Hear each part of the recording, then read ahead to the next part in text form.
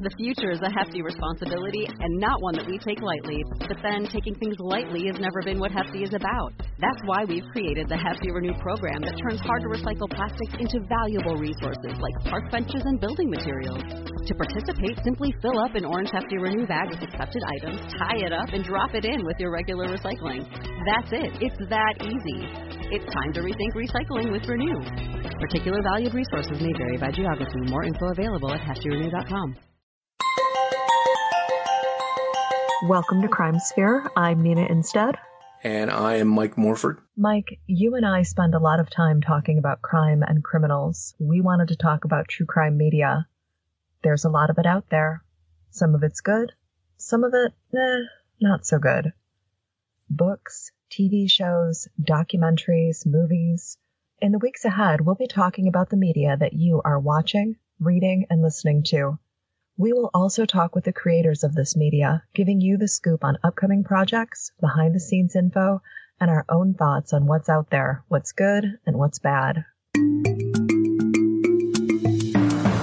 The Staircase, the true crime documentary about the 2001 murder of Kathleen Peterson in North Carolina. The Last Defense, a 7-episode series that, quote, explores and exposes flaws in the American justice system. A Wedding and a Murder is a new show on Oxygen. Pretty troubling news regarding former NFL tight end Kellen Winslow Jr. Some news about Stephen Avery's nephew, Brendan Dassey. Joseph Newton Chandler. The Christy Myrack case. I would definitely recommend it. He did not get a fair trial. It's almost as if Brendan Dassey never had a chance. I didn't care for the production values. I didn't care for the way it was laid out. In the weeks ahead, we'll be talking about what's new in true crime media, from TV and movies to podcasts, books, and streaming. We will also cover what's making news in true crime circles and feature interviews with some of your favorite podcasters, authors, and personalities. Be sure to follow Crime Sphere, and we'll be back. You can support this podcast by visiting patreon.com/The Murder in My Family. This episode may contain unsettling material or subject matter. Listener discretion is advised.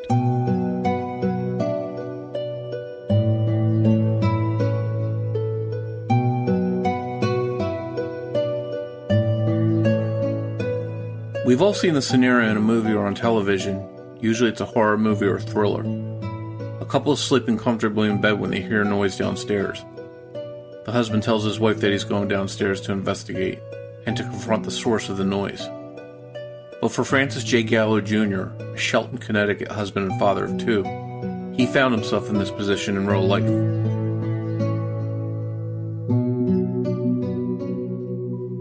In the early morning hours of December 22nd, 1992, at around 4:30 a.m., Fran, as he was known to his family and friends, awoke to a disturbance downstairs in his home at 730 Howe Avenue.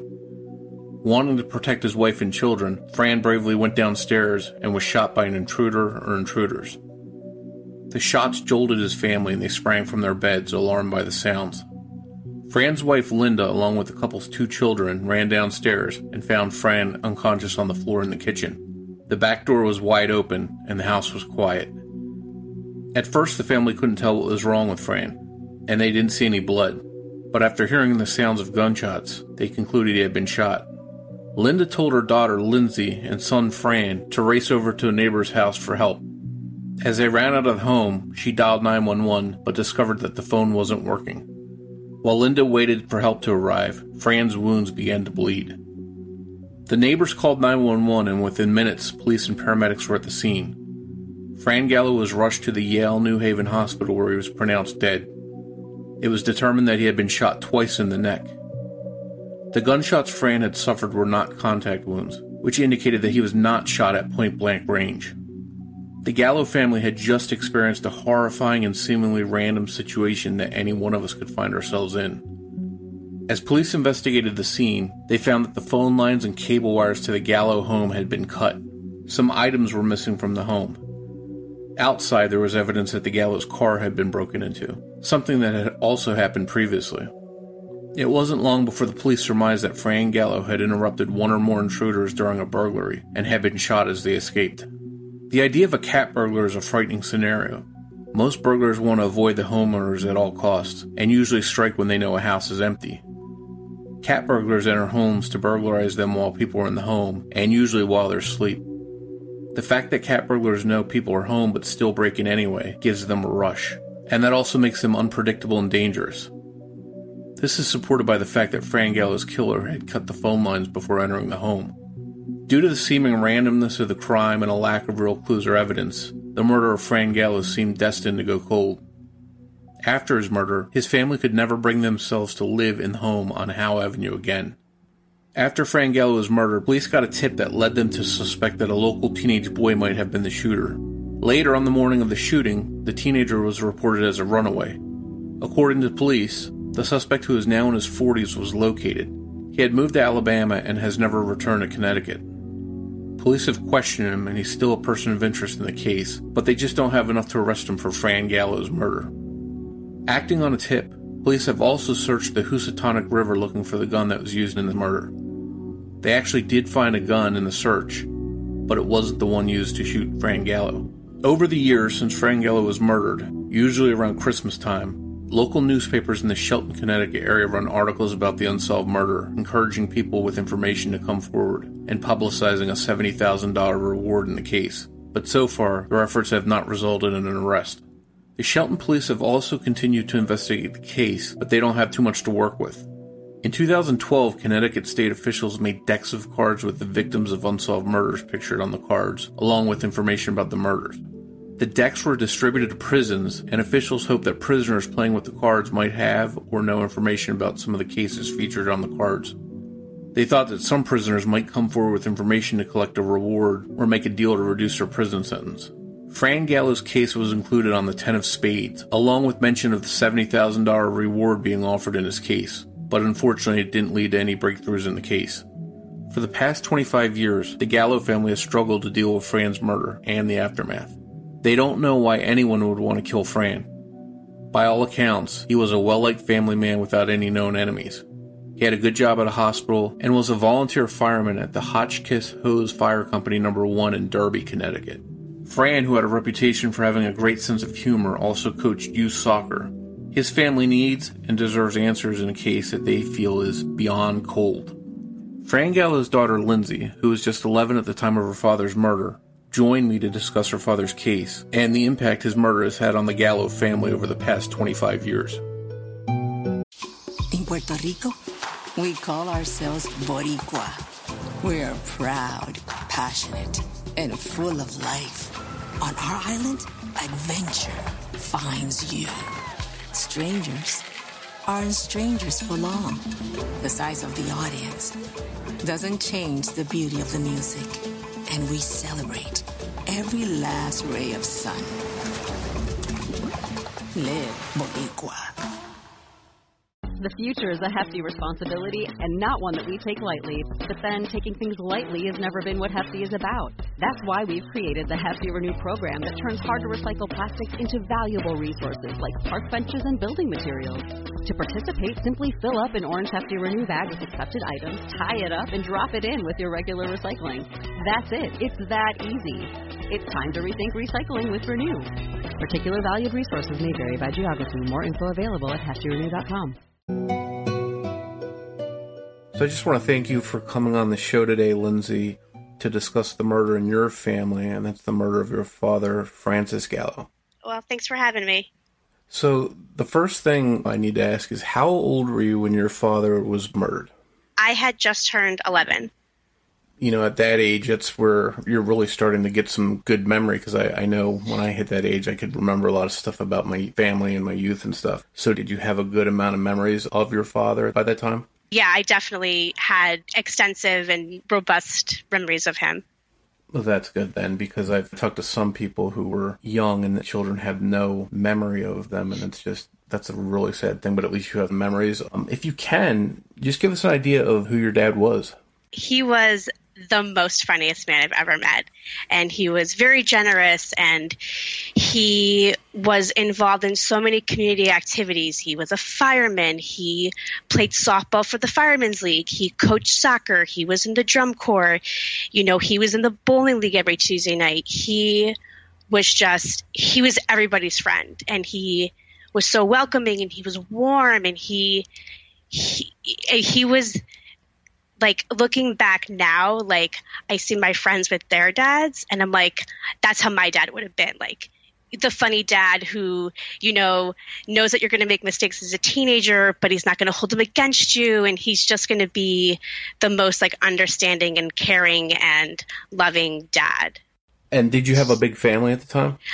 So it's just, you know, my dad, my brother, my mom, and me, but he had 2 sisters, and my aunt has 2 kids. And so there was definitely, you know, my grandparents. So there was definitely, like, a lot of people at holidays and birthday parties and stuff like that. So it was a big family atmosphere and everything was good. Yeah, typical, like, Italian family. And then all of a sudden this happens. Take us back to that night when it happened. Do you have memories specifically of that night and what happened? Yeah, so he was killed on a Tuesday morning, but that Monday night, my mom was a Tupperware lady, so they had their Christmas party, because this happened in December. And that particular Monday night, my grandmother, my dad's mom, actually stayed with us so that they could go out. I had religion class. My brother stayed home with my grandmother. My friend's mom brought me home. You know, it was a typical Monday night. I went to bed. My brother went to bed. And then, you know, my timeline is a little bit fuzzy, but it was definitely the middle of the night. I want to say it was a little before 4 o'clock in the morning. In my head, I only heard 1 gunshot, but there might have been 2, but in my dream, like, what woke me up was I heard a gunshot and then a thud. And then I laid in bed for a second, and the next thing I knew is I heard my mom yelling from the top of the stairs, Fran, Fran, Fran. And then she went running down the stairs, and then I heard my brother go running down the stairs. So then I just followed because I didn't know what was going on. And we all made it to the bottom of the stairs, and we turned to go into the kitchen, and the kitchen light was on, and the back door was open, and the cellar door was open, and my dad was on the kitchen floor. And at that point, I had no idea what was going on, and there was no blood. There was nothing on the kitchen floor. So in my half hazy mind, I'm like, he fell down. He had a heart attack. Like, boy, I don't know what happened. So then my mom rushed over to the kitchen phone. She picked up the phone, and she just says, the phone lines have been cut. And my brother, I'll never forget this, he, next to our cellar door was our dishwasher, and he, like, pulled what to me seemed like the biggest knife I'd ever seen out of, like, the butcher block. And my mom just goes, go next door, no, go next door. So my brother and I rush out of the front of our house. We are in a T-shirt and shorts. We're running down the road to my neighbor's house, and you know, he opens the door, and we're like, we need to call 911. Something happened, da-da-da-da. And he lets us in. We call 911. And then my brother leaves and goes back to the house. And I, like, looking back on it, I'm like, how stupid were we to leave my mom alone in the house? So it's just a panic. It's just a confusion. It's like flight or flight. You know, you have to do something to get help. And how long did it take for, you know, an ambulance and police and stuff to get there? It didn't take very long. Our old house wasn't too far from a firehouse and paramedics. So, I mean, again, in my mind, it took 10 hours, but it probably took more like 10 minutes. And your father, did he die at home, or did they make it to the hospital? The stories that I've been told is that he never regained consciousness. If he happened to be alive on the kitchen floor, which it does not seem like he was, because he did eventually start to bleed from his neck, which is where he was shot. He never regained consciousness, so they originally took him to the hospital that was closest to our house. They ended up transporting him, I believe, to Yale in New Haven, and that's where he died. Or that's where he was officially, like, pronounced dead, I should say. So at this time, people at your house, police, EMTs, there's no sign of the person that shot him. It looks like they ran out the front door, I take it? Out the back door. The back door. Yeah. And we know from covering things like this, when somebody comes into your house and they cut the lines and they know somebody's home and they still come in, it's usually because they have something planned that's not very good, obviously. Did the police come to any conclusions right away about that or have any theories that you know of at the time? There were so many rumors that were flying around in those first couple of days after it happened. At the time, one of our neighbors was a cop in a neighboring town. So like one of the big rumors I remember hearing was they were actually supposed to go into, I say they because we don't know if it was one person or more people, but my brother and I over the years have kind of talked and we think it might be like more than one person because they came in through a basement window and the phone lines were cut and the cable lines were cut. And it just seems like it. And like they were able to get away with our VCR, I think our video camera. So we just think that in order to have all those items and also pull a gun and use it, it had to be more than one person like doing everything. So I used the word they, but it might not have been a they. So one of the rumors at the time was that the people who did this was actually supposed to get the house next door and they screwed up and they hit the wrong house.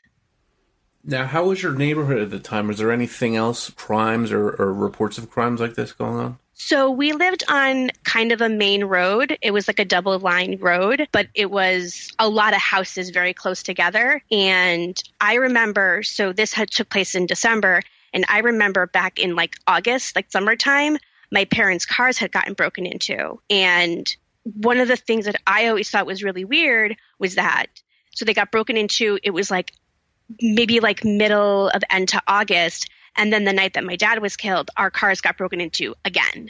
And I always thought that was really weird that there was a break-in in August and then kind of the same thing happened the night that he died. Like, how does your car get broken into twice within 4 months of each other?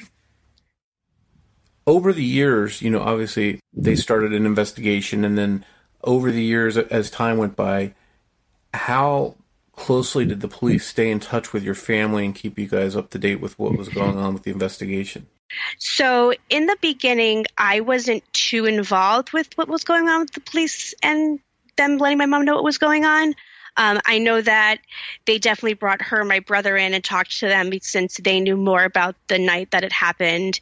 And they definitely kept her updated on any kind of leads that they were having, like the few that they had, or like, you know, they checked the pawn shops in the area to see if our stuff had been pawned. But I mean, this case is 25 years old. So as time has gone on, people have retired, people have passed away.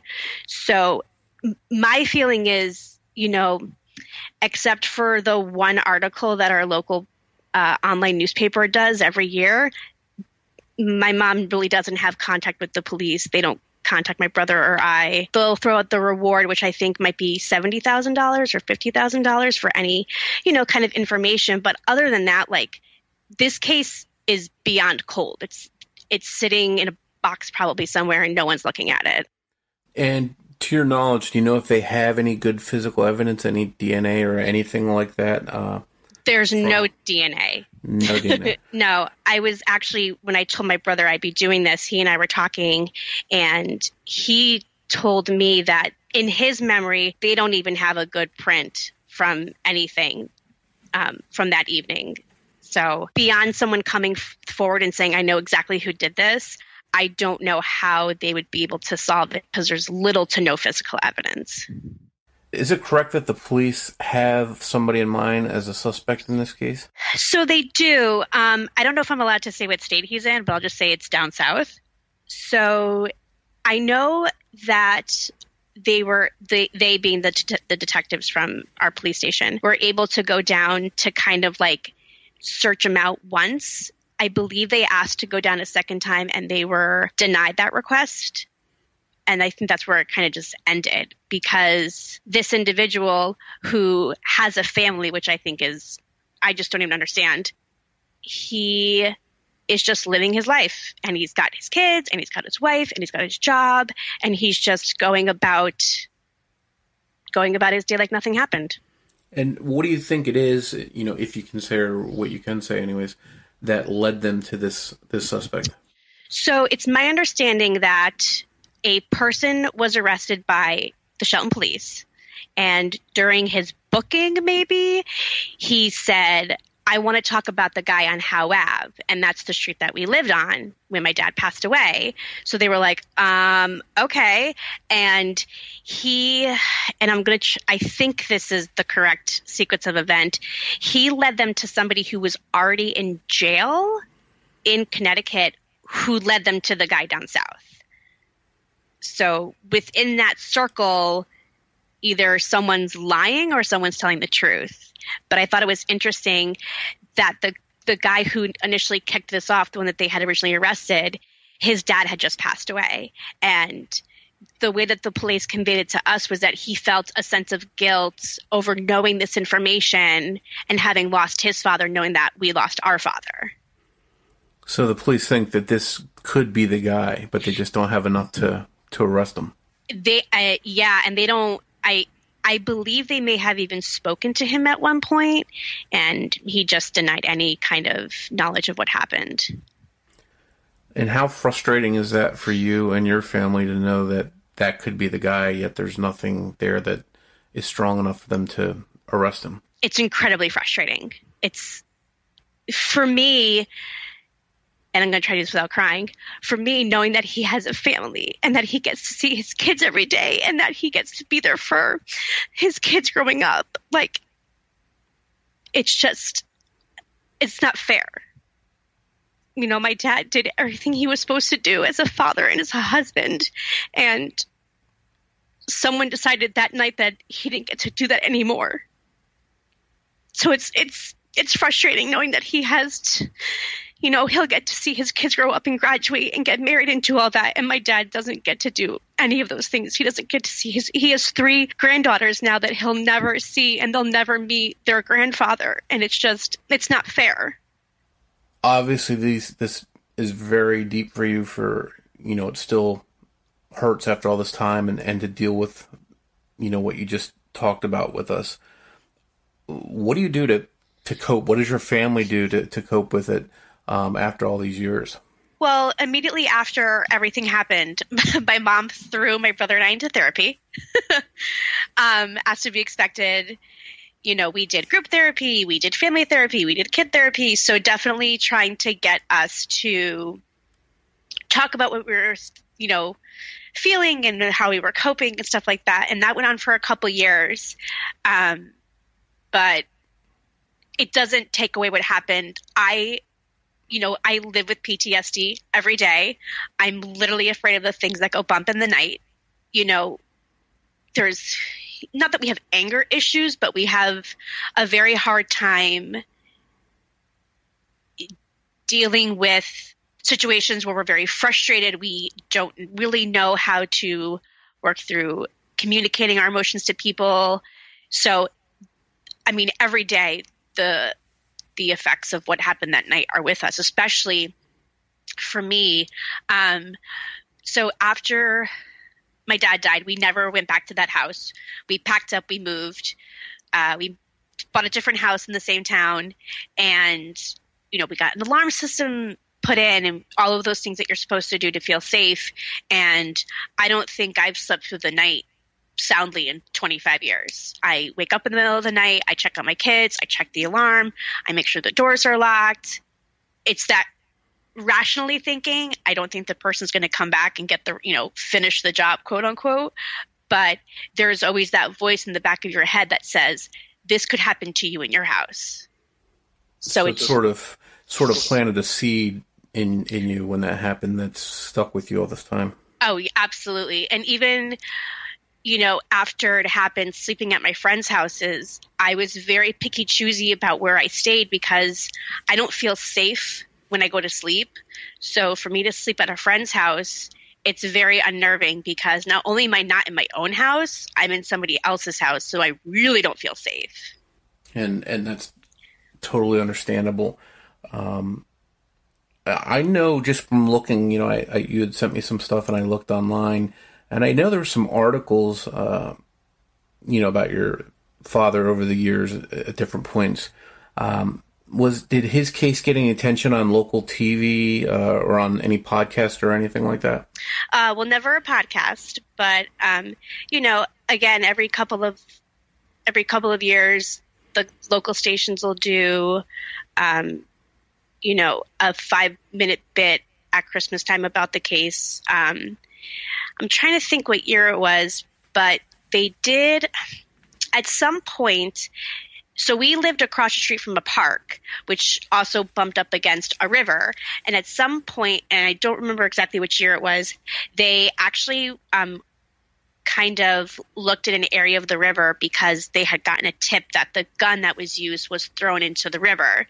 It ended up not being the right gun. But that kind of like, you know, kicked up some attention to it. And I remember it was incredibly frustrating.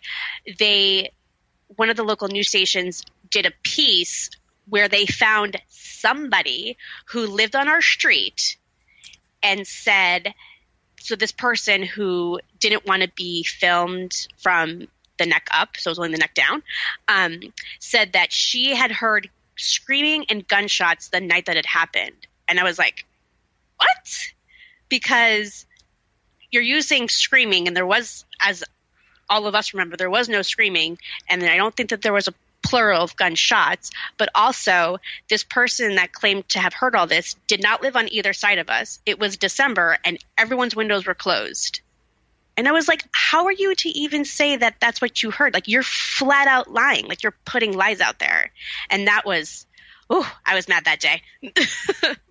And the last thing you want is bad information getting out there. So you're wrestling between getting information out there, but not getting bad information out there. Yeah. Well, I'm very happy, you know, to help you in whatever way we can to spread the word about the case on this podcast. Because even though your father's case is a smaller case than a lot of the cases we hear about on podcasts, it doesn't mean that you don't want it solved any less than any other, you know, person wants a case solved, even the bigger ones, because this is important to your family, obviously. Do you have any websites or social media pages set up about your father's case? So we don't, because there really isn't a lot of information that we can give. And with there being little to no physical evidence, and with there not being really a pattern of crime in the area, there really isn't anything for us to offer the public that they can like research for us or to look up. So, I mean, unfortunately, we're at the mercy of the police department and any work that they do with it. Well, and you did say, though, that there is a reward out there. Maybe somebody will come forward with some information. If a listener hears this and happens to know something about your father's case or may have heard something, who should they contact to share their information? So they can call the Shelton Police Department. I don't know exactly who that they should ask for at this point because I'm not quite sure who's investigating the case. But the phone number for the Shelton Police Department is 203-924-1544. I'll definitely put some information out there when we do some social media stuff, and we'll share it that way too. And who knows, maybe somebody out there, you know, we can hope, because we see cases that seemed unsolvable getting solved every day. So let's hope that your father's case could be one of those. Thanks for joining us for this episode of The Murder of My Family. If you enjoy this podcast, please be sure to rate and review it on iTunes or wherever you listen to podcasts. To learn more about the show or the cases we discuss, please visit themurderofmyfamily.com. You can also find us on Twitter or Facebook. If you'd like to support the show on Patreon, it's always appreciated, and you can do so by visiting patreon.com/themurderofmyfamily. In every new episode, I'll give shout-outs to each new supporter. For this episode, I'd like to thank Cora Kahana, Tracy Benedictson Holtum, and David Paulson. I'd also like to thank Maria Fojo, who chose to support the show through a PayPal donation, which you can also do by visiting paypal.me/themurderofmyfamily. Thank you all for your generous support. As we wrap up this episode, be sure to check out 2 true crime podcasts that I highly recommend.